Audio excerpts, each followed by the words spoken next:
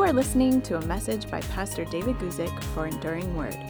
For more information about our ministry, please visit enduringword.com.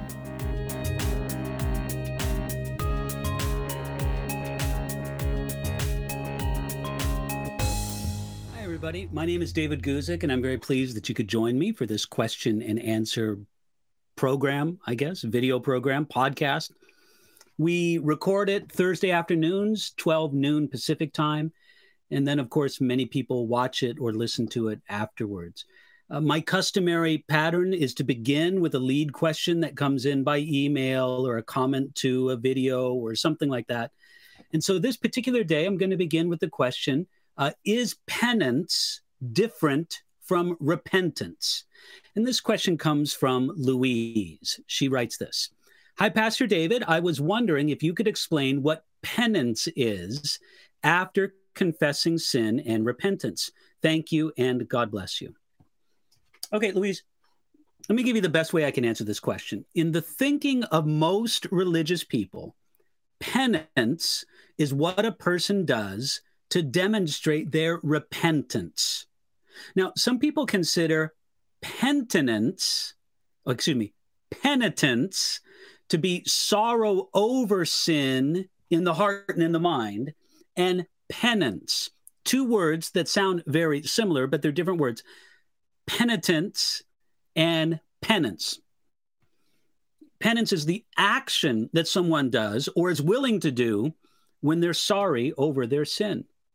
Now, this term penance is commonly used among Roman Catholics in particular, though we need to take pains to say, though not only among Roman Catholics. There are other Christian traditions that have this concept of penance and kind of have their own variation on it. Orthodox believers, Anglicans, Lutherans, as well, no doubt, as some other groups have their own ideas of penance. But in the Roman Catholic idea, penance is what the confessing priest assigns you to do after you confess to demonstrate your repentance. So you go into the confessional, you confess your sins to the priest, and he says in return, okay, this is your penance. Commonly, it would be something like this. Say 5 Our Fathers and 10 Hail Marys, or something like that. And so I can remember as a boy being raised sort of a nominally Roman Catholic, going into the confessional and having the priest give me an assignment. And it could very well be something like that. And you would go inside the church proper and kind of kneel down on the steps leading up to the platform of the altar.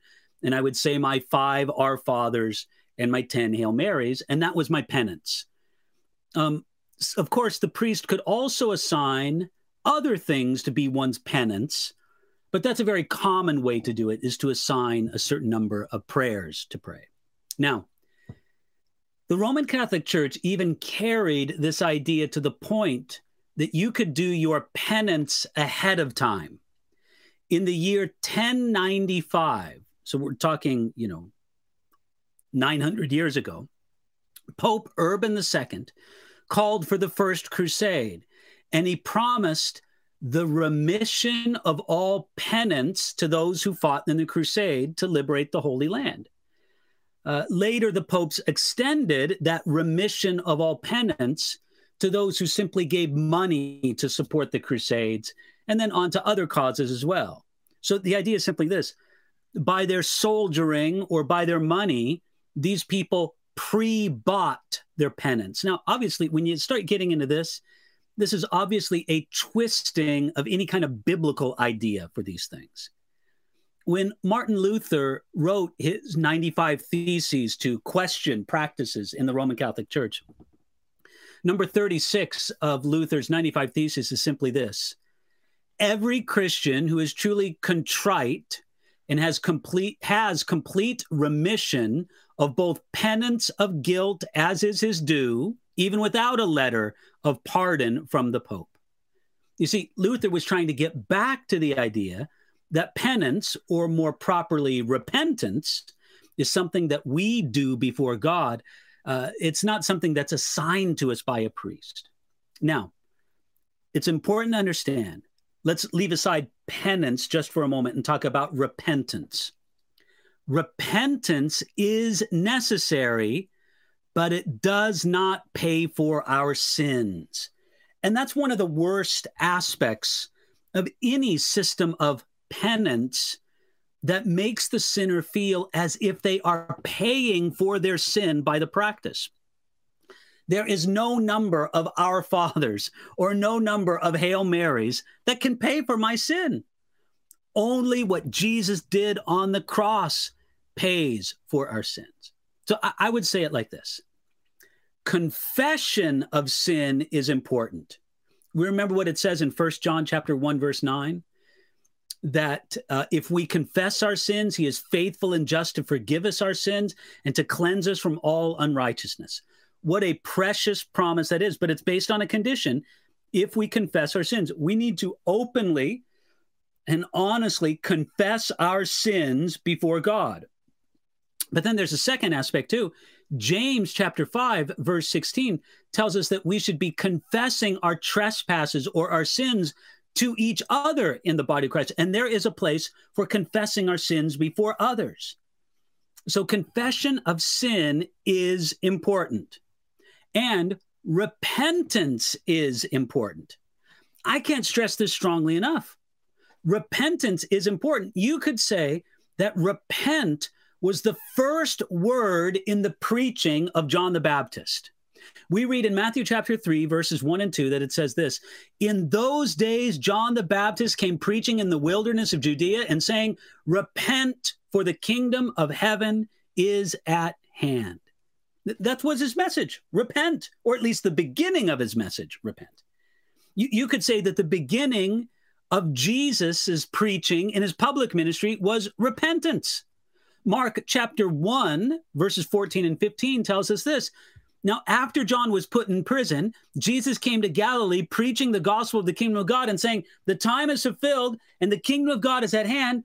Repent and believe in the gospel.'" This call to repent, it was in the mouth of John the Baptist. It was in the mouth of Jesus in his preaching. It was in the mouth of the 12 disciples. It was in the mouth of Jesus's final instructions to his disciples. Luke chapter 24, verses 46 and 47 say this: "Then he said to them, 'It is written, and thus it was necessary for the Christ to suffer and rise from the dead the third day, and that repentance and remission of sins should be preached in his name to all nations, beginning at Jerusalem.'" When Peter preached to the crowd on the day of Pentecost, he told them to repent. Again and again, repentance is very important, and repentance is not something that just begins the Christian life. Repentance is something that is ongoing throughout the Christian life. We repent, and then we keep repenting as the Holy Spirit convicts us of sin and as we become aware of it. So confession is important. Repentance is very important. Penance, in any sense of paying for our sins, especially with a religious ceremony, that's not good. Now, somebody could say, they can make this argument, well, penance is just demonstrating repentance. And if penance were to mean restitution, if it were mean to try to make right wrongs that you have done, that is okay. But I would just say stay away from that terminology altogether. Penance connotates a religious ceremony and one that in some sense pays for our sin. We believe what Jesus said at the cross with his last breath before yielding his spirit to his Father. Jesus said, "It is finished." In other words, it's paid in full. And if Jesus Christ paid for my sins, then I don't need to pay for them in the sense of satisfying God in that sense. Now, one other thing. When people replace the word repentance with penance, or especially with the word penitence, it puts the emphasis on how someone feels. So when they hear the word penitence or repentance, this is what they hear. I need to feel sorry for my sin. Let me tell you, The emphasis in the New Testament word for repentance, that's metanoia, the emphasis is not on feeling sorry for your sin. The emphasis is on turning from your sin, doing a 180, having a change of mind, a change of action corresponding to the change of mind.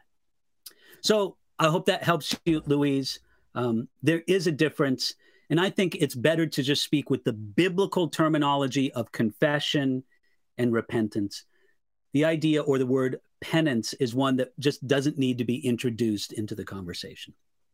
All right, let me look over the questions that have come in here to the live chat here. First of all, from Tyler says, how can I be seated with Christ in the heavenly places if I'm still sitting upon the earth? Ephesians chapter 2, verse 6. Well, Tyler, I would just explain it to you simply this way, is that obviously when Paul refers being seated with Christ in heavenly places, as he does make mention of in Ephesians chapter 2, verse 6, that we have been raised up together and made to sit together in the heavenly places in Christ Jesus. There's a few things Paul's talking about there. First of all, he's talking about our ultimate destiny. It's to be with Jesus in heaven. But then also how that ultimate destiny is so real that there's a spiritual aspect of it that can be true and present right now. So the writers of the New Testament, and maybe I should say specifically the Holy Spirit that inspired them, there is no doubt that we walk on this earth. But there is a spiritual sense in which our life is hidden in Jesus Christ. We are, and this is an important concept in the New Testament, this idea of the oneness of the believer with Jesus Christ. And that oneness in a spiritual sense is so real that if he is seated in heavenly places, we are seated in heavenly places. We are brought into real abiding relationship with Jesus Christ. So that's simply how I'd say it. He's speaking of something that will be in every sense a future reality. And in the present time, it is a spiritual reality. So thank you there for your question there, Tyler. Next question comes from Jane. Pastor David, when the millennial kingdom comes, everyone will worship Jesus. When will all other believers go away, and how? Altogether gradual. Okay, Jane, I'll give you my understanding of this. And of course, I think it's the correct understanding. You know, it kind of goes without saying, but I don't knowingly hold any wrong beliefs about the scriptures. If I knew it was a wrong belief, I wouldn't hold to it anymore. Of course, just like everybody, I suppose there's aspects of things that we grow in, that we learn over the decades. I think that's certainly true. However, this is what I believe the Bible teaches. That first of all, when Jesus returns in glory, there will be a judgment of the nations to determine who is allowed to go into the millennial kingdom and who just simply goes to Hades awaiting the final judgment. So that will eliminate some people.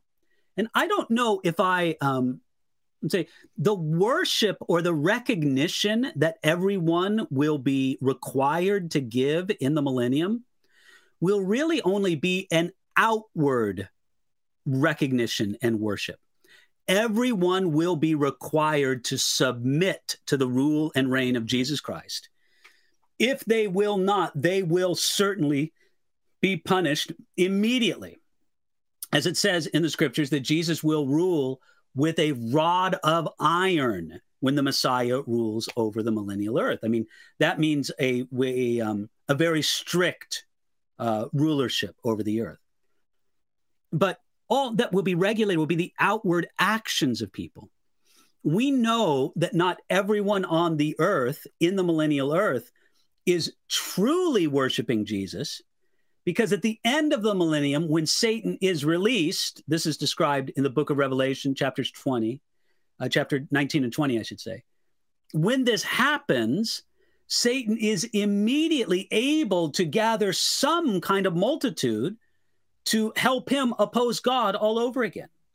So it will really be the outward form of worship that is required: respect, honor towards Jesus Christ, The inward thing will still be a matter of the heart for each individual. So there'll be that initial screening, if you will, that judgment of the sheep and the goats that's described for us in Matthew chapter 25. And then in addition to that, there will be the outward the outward regulation of Jesus that everybody will honor and worship and respect him. Let me continue on here. Luis says, Matthew chapter 11, verse 19 says, they called Jesus a drunkard. Does this mean that Jesus did drink alcohol? Thanks in advance. Luis, I believe that Jesus drank what was commonly drank. I guess that's the proper verb form. What they commonly drank in his day, which was a wine that was quite watered down. It didn't have the same alcohol proportion that our wine would today, though if you were determined to drink enough, you could certainly become drunk. But we have every reason to believe that Jesus drank what people commonly drank in that day. And there are many reasons why people drank wine, that watered down wine in Jesus's day. The first being that that process of fermentation had a purifying aspect to the water with the many microbes, and they didn't have the filtration systems that modern world has. It could be healthier to drink that form of wine that they drank back then. I have read the arguments that try to make the case that what Jesus drank was unfermented wine. It was essentially grape juice. I have to say that I have found those arguments unpersuasive. I haven't been persuaded by those arguments, though I have read them and considered them. So I would say that Jesus drank what was commonly done in that day. He drank that wine that was watered down to some extent. We know that in Jesus's ceremonial meals, the Passover celebrations with his disciples, certainly he drank wine. There's really no reason to believe that he didn't drink it at other times as well. Now, what we do know is that Jesus Christ was never drunk. He was never impaired in his faculties from drinking too much wine or any other alcoholic beverage, because being drunk is a sin, and Jesus did not and would not sin in this way. Okay, continuing on, Bina says, Pastor, could you please share your opinion on the rapture? Okay, well, Bina, I'm happy to. I'll do it in a very brief way. If you go to other places on my YouTube channel, you can find videos, and then on my own website, enduringword.com, you can certainly find it with the relevant passages, with my Bible commentary, but then also with specific teachings I do on the rapture of the church. But I'll tell you just very briefly what I believe. I believe in what is classically termed to be the pre-tribulation rapture of the church. I know that there are many people today who mock that idea. There are people who, it seems very strange to me, they mock the idea of the rapture at all. Listen, I just believe what it says in 1 Thessalonians, that Jesus Christ is going to catch away the church, and he's going to come and the church will meet him in the clouds. If that makes me a crazy person or radical, well, I'll take that title gladly. I'm really not impressed by those arguments that try to make people who believe in the pre-tribulation rapture feel like they're stupid or something. I don't care about that whatsoever. It says there in 1 Thessalonians chapter 4 that, if I could turn to it here, it's a good passage to read. 1 Thessalonians, excuse me, I said chapter 4, but actually it's chapter, it is chapter 4. For the Lord himself will descend, verse 16, for the Lord himself will descend from heaven with a shout, with the voice of an archangel, with the trumpet of God, and the dead in Christ will rise first. Then we who are alive and remain shall be caught up together with him in the clouds to meet the Lord in the air, and thus we shall always be with the Lord. I believe that. Now, as for when exactly that happens, how it happens in the outworking of God's prophetic plan, I am a person that believes that Jesus Christ will return to this earth and then set up his kingdom. I believe that's the arrangement of things. I don't believe that God will work through the church to set up the kingdom, then Jesus returns. So that makes me pre-millennial. I do believe in a literal reign of Jesus Christ over this earth for 1,000 years. That makes me millennial. Makes me pre-millennial, that I think Jesus will return first and then set up the kingdom. And I also believe that there will be a unique 7-year period before the glorious return of Jesus, and that the rapture will happen before that 7-year period or at the very start of it, making me what's known as a pre-tribulation rapturist.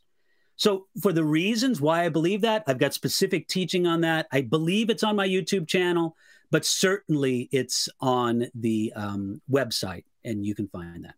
Thank you, Pina. Johnson says, praise the Lord, Pastor David. We're so blessed by your ministry, and we pray that the Almighty would continue to use you mightily in his kingdom. Can you explain what is the kingdom of God and the kingdom of heaven? Okay, Johnson, that's a very interesting thing, because there are some people who want to make a significant distinction between the idea of the kingdom of God and the kingdom of heaven. And I've read what those people are trying to get at when they try to make that case, that there's some distinction to be made between that. I just simply don't agree with that. I believe that the kingdom of God and the kingdom of heaven are almost always just simply used as interchangeable terms in the New Testament. I don't believe there's a distinction between them, especially knowing, for example, that phrase, kingdom of heaven, appears many times in the Gospel of Matthew, which was written for a Jewish audience. And we also know this, that many times Jews in both the modern world, but also in the ancient world, they would substitute words for the word God because they didn't want to, in their mind, break the second commandment by taking the name of God in vain. So they would often use placeholders for the word God. One of the placeholders they would use was heaven. So it's not strange at all to hear a first century Jew speak of the kingdom of God and the kingdom of heaven as being the same thing, because they would often use the word heaven as a placeholder for the name God. So, yeah, Johnson, I would just say I have yet to be persuaded. If somebody out there knows the all-time greatest case for making a distinction between, forward that to me, maybe I'll look it over again. But I have not been persuaded to this point that there's a difference between the two ideas. Okay, next question comes from Jesse. Pastor David, what's a great resource on how to study the Bible, verse by verse, books, etc.? Okay, I'm going to look over here to my library. I'll show you an old edition of a great book to begin with. It has come out in a newer edition. It has something of a blue cover. But this book by Max Anders, 30 Days to Understanding the Bible, this is a great survey of the Bible for a person to get a good comprehensive view of what the Bible's all about. This is something that many people, even people who have been Christians and Bible students for some years, miss. They don't have a framework for understanding the Bible as a whole, how the biblical story from Genesis to Revelation progresses as important. So if you lack that knowledge, this is a great book. It's kind of like a workbook, and you just go through it and work it, and it's very helpful. That's one book I would begin with. But then the other thing I would do is just simply, Jesse, you asked, and so I'll answer. I think that my online commentary is very helpful for people who just want to walk verse by verse through the Bible. That's what I do in my Bible commentary. Go to enduringword.com. It's also available at Blue Letter Bible, that is blb.org. Go to those websites, look for my commentary through the scriptures, pick the book of the Bible, read the text, and just walk through it with me together. I think that will help a person just to understand the Bible and to learn how to study it. When we see other people studying well and making good understanding and observation about the text, that helps us. A third thing I would recommend is take what's called an inductive Bible study course. An inductive Bible study course can be very, very helpful, just teaching you how to properly ask questions and what questions to ask as you're going through a Bible text. And let me give you one more thing. This is something that I recommend to people often. I want to recommend to you, Jesse, that you read through the Bible from Genesis to Revelation, use a notebook and a journal, and write a one-sentence summary of every chapter of the Bible. That's it. Not more than a sentence. You're not writing a commentary. You're trying to boil down what happened or the meaning of that chapter in one sentence. I've done that a couple times when I was a younger Christian. And let me tell you, that was very meaningful. And then when you're all done, you got a notebook or a journal that's going to be very precious to you. So read through the entire Bible and write a one-sentence summary of every chapter. You'll be blessed for doing it. Okay, let me continue on here. Jennifer asks, blessing pastors, in John chapter 3, verse 3, Jesus tells Nicodemus that you cannot enter the kingdom of heaven unless you're born again. How was the thief on the cross born again? Thank you. Well, Jennifer, Jesus completed his work at the cross. That's what instituted the new covenant. Now, honestly, we don't know exactly when the thief on the cross died. Oh, no. Oh, well, I'm going to take that back. We know that the thief on the cross, both of them, lived longer than Jesus because they had to have their legs broken on the cross, and Jesus had already yielded his life to God the Father on the cross. Before the thief on the cross died, Jesus had paid for his sins and instituted the new covenant. The way was open for him to be born again by God's Spirit and to receive that. But there's a sense, Jennifer, in which you're asking, Jesus was speaking sort of his work going on. There will be people who enter the kingdom of heaven who lived and died before Jesus. There's really no doubt about that. But they were paid, their sins and their salvation was purchased by what Jesus would do on the cross. And I believe that they waited for Jesus to finish that final work on the cross. They waited for him in Hades. So, Jennifer, I hope that answers your question. But Jesus instituted this. The new covenant was instituted by the death of Jesus. And that happened, specifically speaking, regarding the thief on the cross. That happened before the thief on the cross died. Okay, let me go on. T gives a question here. Can you explain Isaiah chapter 60, verses 10 through 16? It says that the heathens will build up the Israelites' kingdom. Is this true? If not, does that mean that Isaiah is a false prophet? Acts chapter 1, verse 6 says the kingdom is for Israel. Well, T, I think I would best answer your question if you go back to Isaiah, and there are many, many passages in the book of Isaiah that speak of this ultimate kingdom that God would establish. Specifically, you're talking about Isaiah chapter 60. I'll just read the first few verses starting at verse 10. The sons of foreigners shall build up your walls, and their kings shall minister to you. For in my wrath I struck you, but in my favor I have had mercy on you. Therefore your gates shall be open continually. They shall not be shut day or night, which men shall bring you the wealth of the Gentiles and all their kings in procession.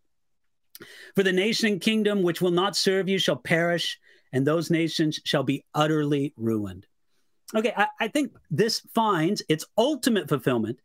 You could say that it has a lesser, imperfect fulfillment in the regathering of Israel after the Assyrian and Babylonian exiles. But it has its perfect fulfillment in the millennial kingdom to come. One of the things I think that the Bible makes very clear about the millennial kingdom to come, which will be established by Jesus Christ, is simply this, is that Israel will be the superpower of the world. How strange that is. Little Israel, Israel that is a fairly population-wise and geographical size-wise is a fairly insignificant nation, God will make Israel the leading nation of the world. And really, I don't have any problem with these many prophecies. I mean, T, you quoted there from Isaiah chapter 60, but you could have quoted from many passages in the Old Testament that speak of the ultimate restoration and exaltation of Israel in the coming kingdom.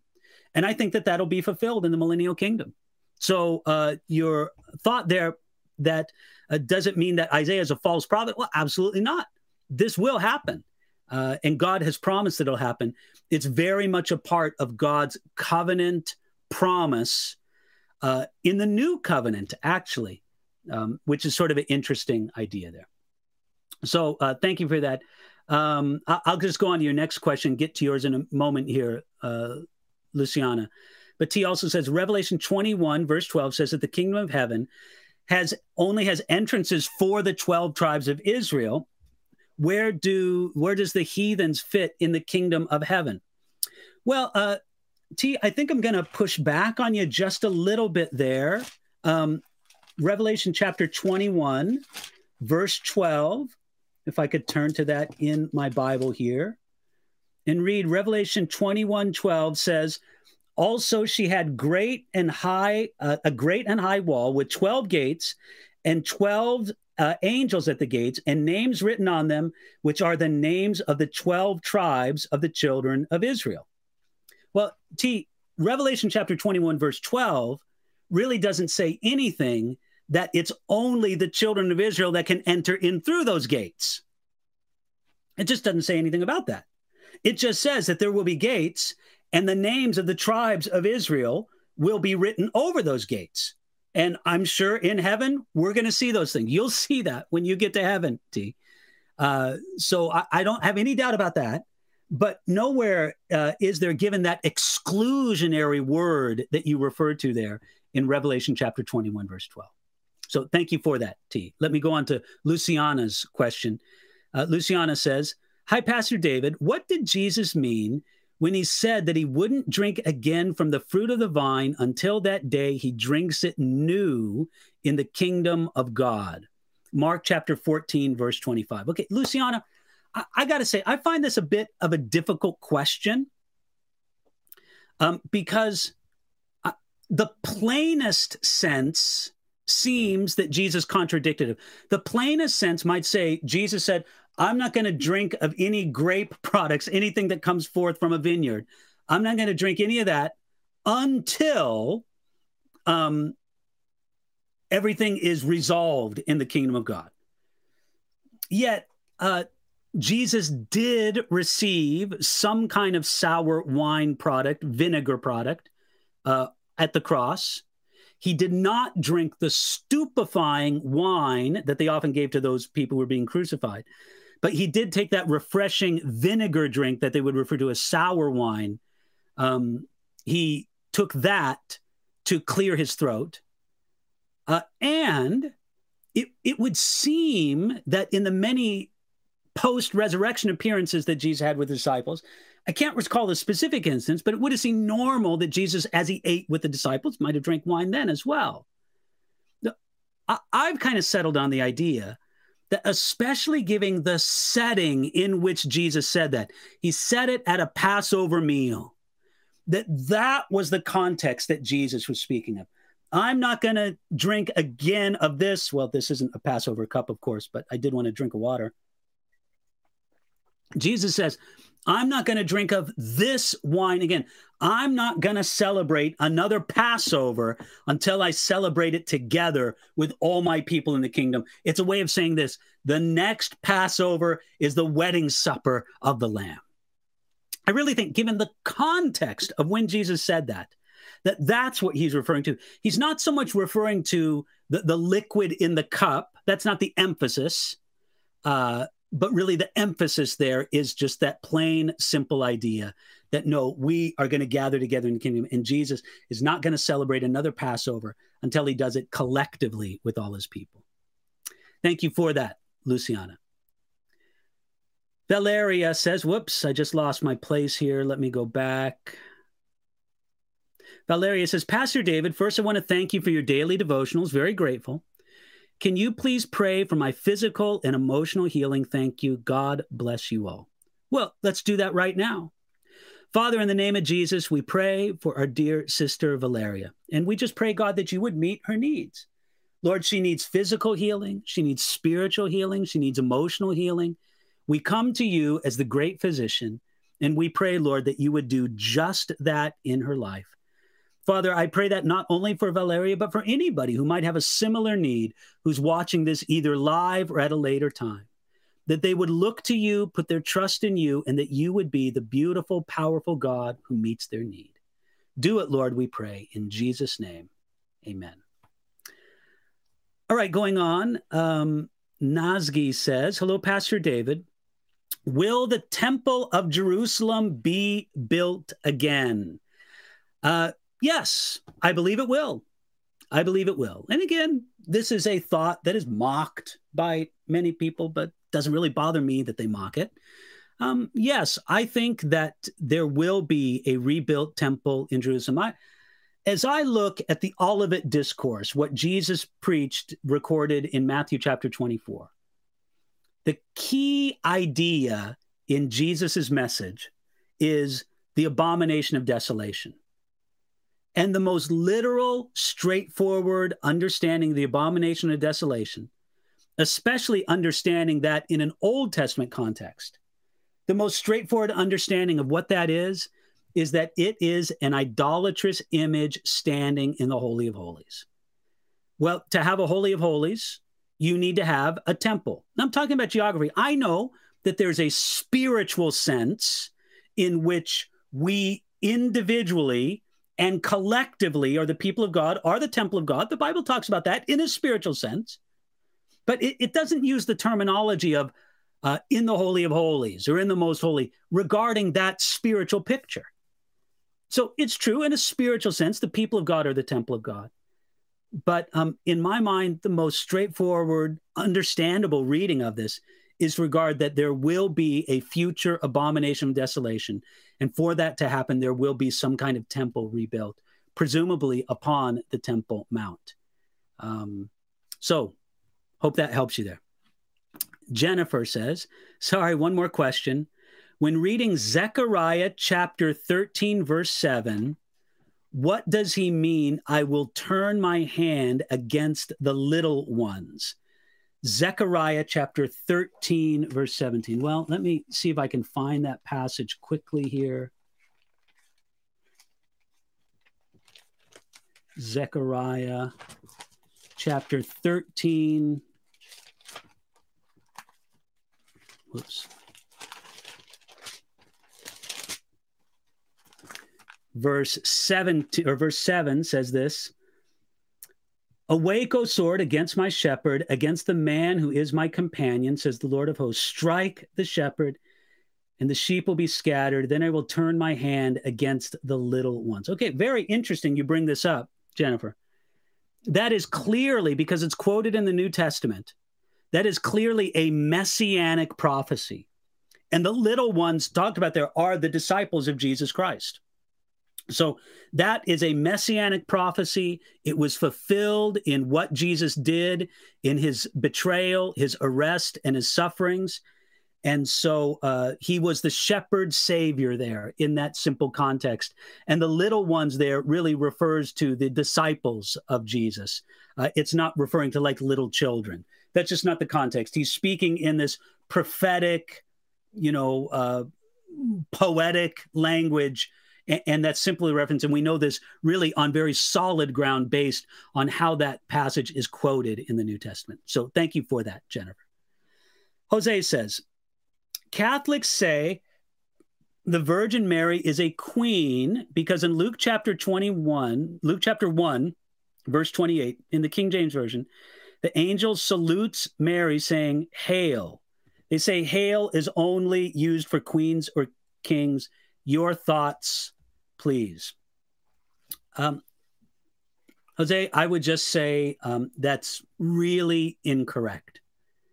All someone has to do is realize what the New Testament says, go to the New Testament word that is translated hail in Luke chapter 1, verse 28, and then see how that's used in common usage at the time. I would be shocked to great measure to find that in the first century in Greek, that word was used only for royalty. Now, maybe it was used of royalty, but not only of royalty. And so it really doesn't matter how we use the word hail today.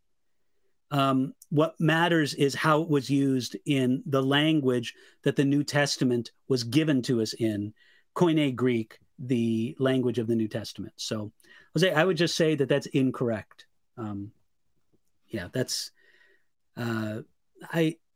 Queen of Heaven is not a title that should be applied to Mary. Blessed Mother, Mother of Jesus, amen. Queen of Heaven, no. Okay, Anthony says, I am convinced young people know about history. After I watch your OR video, I am worried. Well, okay, Anthony, I'm so glad you mentioned that video. We put up on the YouTube channel. Now, I did this without notifications. For some reason, I said, listen, this isn't the normal kind of thing, but I put up an amazing series by the late Dr. J. Edwin Orr about the history of revival and spiritual awakening. It's really good. Anthony, you are a young man who knows more about history because you're listening to that series. And I just recommend it to you and ask that people tune into it and enjoy it. We'll have the last couple videos up probably within the next 24 hours or so. Okay, let me continue on here. Prathop says, praise the Lord, Pastor David. Do apostles supersede patriarchs of the Old Testament in heaven? I wouldn't use that term supersede. They're different. Apostles and the patriarchs are different. There's some overlap in the sense that they are, in a sense, foundational, and God used their work as something to build upon, but they're different. It's just not the same. So I wouldn't say they supersede. I would just say that they have different functions in God's great plan. I hope that helps you there. Levi says, yet when you seek the Lord your God, from there you shall indeed find him if you search after him with all your heart and soul. Deuteronomy 4:29. Amen to that.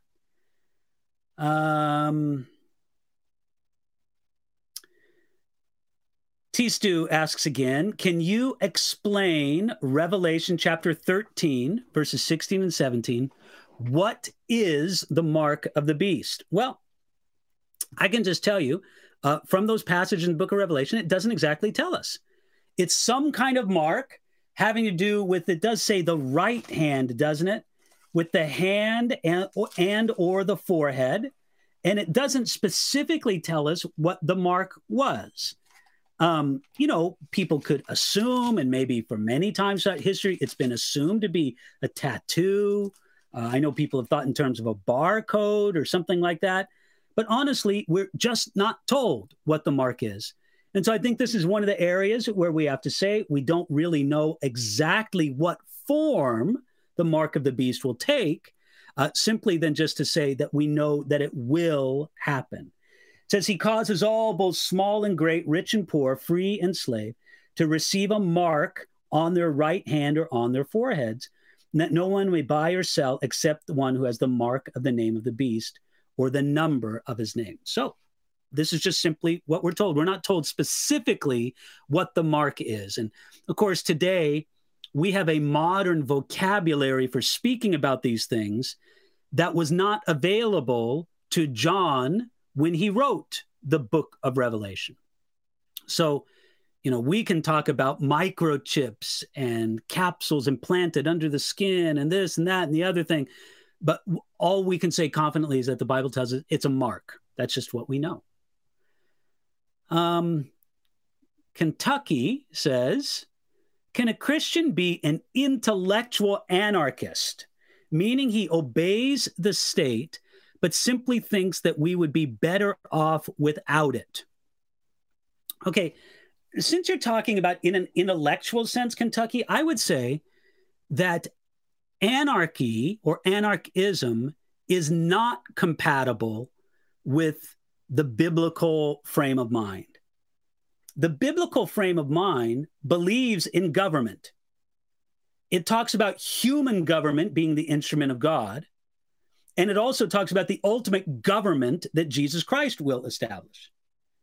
When Jesus rules and reigns in perfection on this earth, it will not be no government, it will be perfect government. And I think the Bible's answer to bad government, which there's lots of in the world today, there's no doubt about that. The Bible's answer to bad government is not no government, it's godly or at least ethical government. So the mere fact that God shows no anarchist impulse in the scriptures, but that God is a God of government himself, shows not, again, I want to emphasize this, not to say at all that the governments of this world are always right. No, they are often corrupt and foolish and wicked. That's just true. You can see it with your own eyes. But again, God's answer to that is not no government, as in anarchy, but rather better government, and ultimately the government that Jesus Christ himself will bring. Okay, I'll get into a few more questions here. Pratha says, why did the women go to the tomb if they didn't expect it to be open? We know from the Lazarus account that the body would be smelling by the third day, so why did they bring spices to prepare the Lord's body? Okay, good question, brother. And I think the best, most logical answer for this is they came out of devotion and out of hope. First of all, they just said, we don't know who's going to roll the stone away for us. We'll figure that out when they get. Now, they knew that the tomb was being guarded by soldiers. And if the soldiers were there and under their supervision, if the women said to the soldiers, could you guys please roll away the stone? We need to finish the proper preparation for this body. You're welcome to stand guard around us here so you know that we don't steal the body. Can you do that? That's not illogical at all. That could very well happen.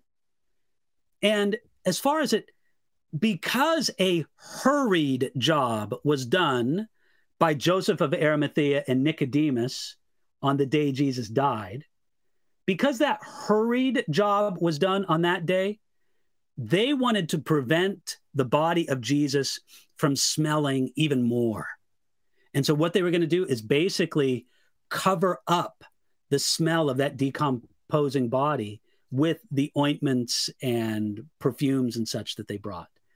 So I would say the most logical answer, they expected the soldier to hoped that the soldiers would roll it away. And they just wanted to complete a job. And they knew that it would be awful work, but they were just there ready to do it out of devotion to Jesus. Let's see here. Mark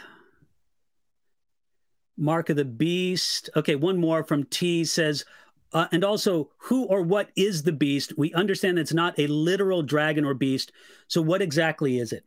Again, this is a question that Christians over the centuries have given many different answers to, but I'll give you my understanding of this, T. My understanding is simply this, that it is a person. It's an individual. I believe that that makes the most sense. Some people try to say it's a government, it's a governmental system, it's a symbol, it's this, that. But there is an individual that the Bible speaks about. The prince who will come in Daniel, the man of sin of Thessalonians, the beast described here, the Antichrist, or at least the ultimate manifestation of Antichrist mentioned in 1 John. This person who is mentioned in many different ways in the scriptures, I think that this is an individual and this is the beast. It's a final world leader who will lead the world in a very organized opposition to God. So I'm looking at the time here. We're getting pretty much close here. I'm going to just take one more question here from Z, who says, my friend believes the book of Jonah is satire. What are your thoughts on this? Z, that's a idea that several people have put forth. So your friend's not alone in that thinking. I won't say that that's impossible, but it's not the interpretive approach that I would take. I would take it as being much more literal than many modern scholars are comfortable accepting. So I believe it's literal, but I wouldn't consider a person a heretic for trying to explain it as satire. I guess that's the best way I would say. I consider it to be literal. Well, I'm going to end this here. One more thing from Ruth says, Precept Bible studies have in-depth studies, verse by verse. Yes, that's right. Precept Bible studies, and I'll recommend another one to you, Bible Study Fellowship, BSF. Those are things where people get together in groups often, though I suppose there could be individual work done, that do an excellent job walking people through the scriptures.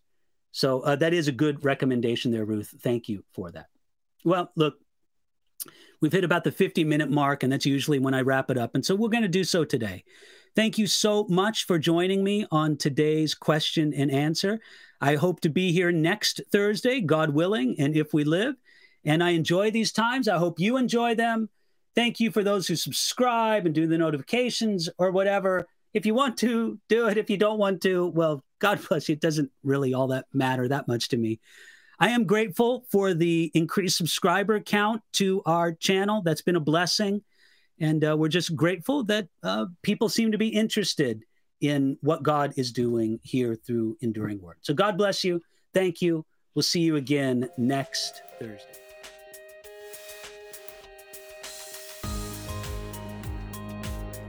You've been listening to a message by Pastor David Guzik for Enduring Word. For more information about our ministry and how to grow in your relationship with Jesus, please visit enduringword.com.